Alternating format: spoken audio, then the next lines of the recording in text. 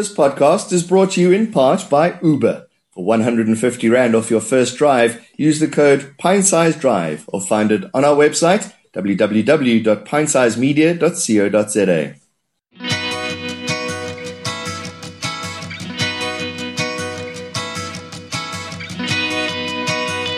It's a Tuesday, time for another podcast. I'm John Kerricker. I'm Brittany Clem.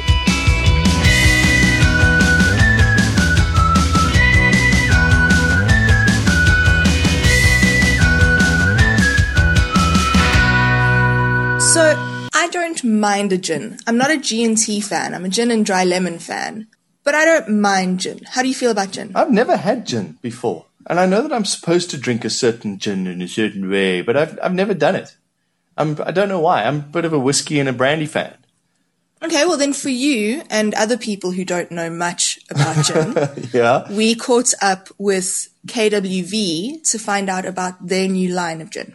It's an interesting new gin. They're saying that it's infused with Kalahari truffles. Now, I'm not sure about it, so let's find out a little bit more from KWV. KWV is known for a company that specializes in grapes or the fruit of the grape. So we do very well in our wines. As you've mentioned, we're very proud of our brandy achievements. 100% grape-based gin was kind of like the next thing to do. Gin is also incredibly popular at the moment. It's taken the world by storm. It's changed from an old lady's drink into something that all the young people are experimenting with. So you've done brandy and cognac. I heard from a friend of mine that you've done wine, and now you're doing gin. Is the plan kind of world domination of spirits? That's quite ambitious, but we certainly are. We certainly are interested in exposing the world to our premium portfolio, whether it is wine or brandy or spirits, like gin.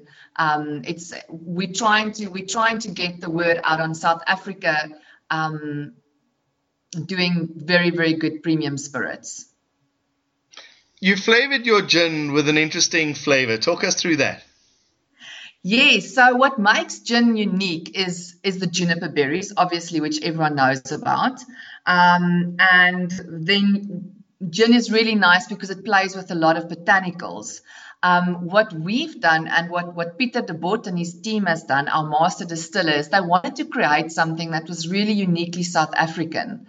And he spent a lot of his time in the Kalahari hunting, and came upon the Kalahari truffle, was introduced to the Kalahari truffle. And that's when he thought, this is really interesting.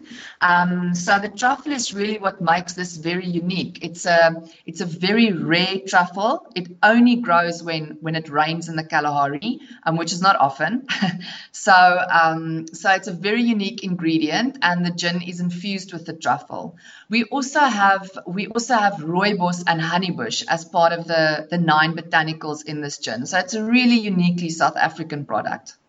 I was going to say, with the rooibos, that's something that's, places like Australia have tried to emulate and haven't quite gotten it right. But with the truffle that you were talking about, is that not quite niche? Is it very risky? It is very niche. I don't think it's risky. When we last year, when they did have truffles available, we bought enough truffles to distill and last us for a couple of years. So I suppose it can be, but in the near future, things are looking good. And obviously, the rarer something is, the more it's sought after, or so we hope. The kind of more exclusive it is. So I suppose with the people that are looking for exclusivity and something a bit different, it's right up their alley. Exactly. How does one enjoy or drink this gin? This gin was actually made to enjoy neat. It's not something that we as South Africans are very familiar with like a sipping gin. But because this gin is 100% grape-based, which not a lot of gins are, it makes it a very smooth drinking experience. So you can actually enjoy this neat. But obviously for the G&T lovers, it's delicious with a tonic. Because the flavors are so unique and special, I would actually recommend half tonic, half soda water. Is it a cocktail drink? I know you've mentioned G&Ts, which are kind of their own little category on their own. But is it a cocktail-specific girls' night on the town kind of drink, or should you enjoy it, like one would a chili vodka, for example? I really think you can enjoy it however you want to.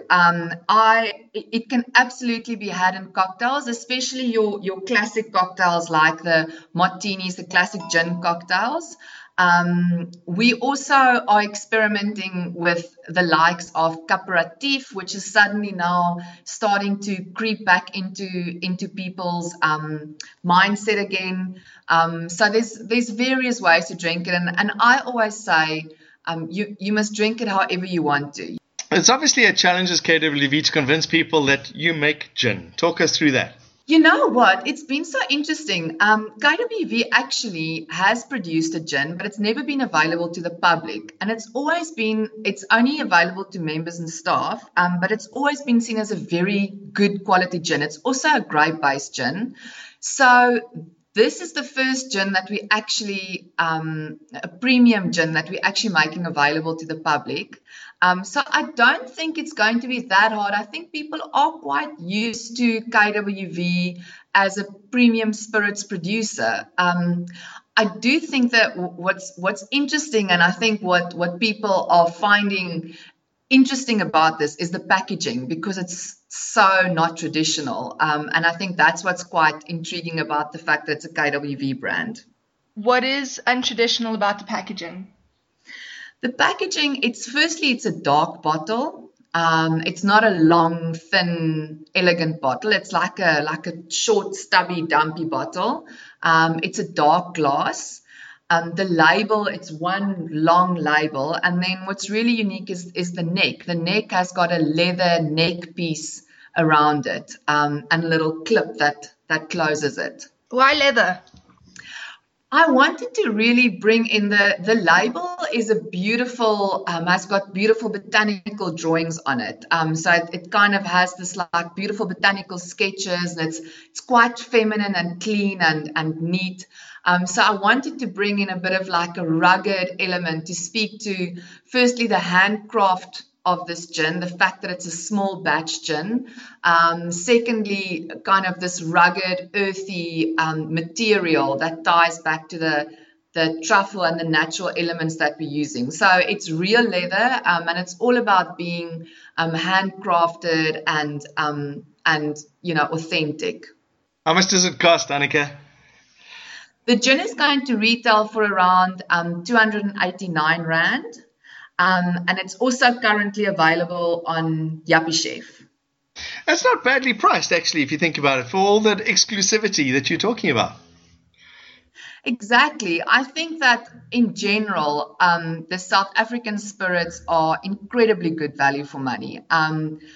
Our gin is fantastic value for money. I mean, if you look at the imported gins, they are ranging from 300, 400, now 500 Rand a bottle. And, if we go back to the brandies and even the wines, our products really do not stand back in quality and very reasonably priced. Why did you choose to partner with Yuppiechef?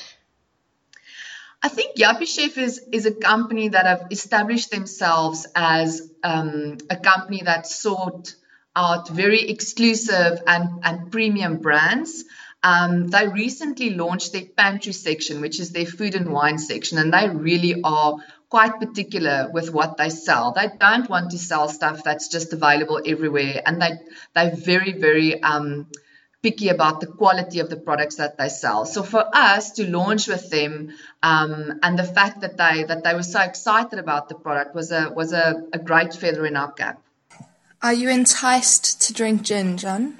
I might give it a go. I know it's a very complicated process, and I remember the London gin era where they were making gin halls all over the place. So I'm going to give it a go, I guess. And Kalahari Nabaz or Kalahari truffles, it sounds interesting. So if you want to try and be a bit more adventurous with your spirits, check out the links. We'll put them out below. And we hope you've had fun listening to the podcast. Let us know if you're going to experience some interesting gin, London Dry Boutique gin. It sounds interesting. Let's give it a go and we'll have a taste off together one day. Thank you for listening. Bye.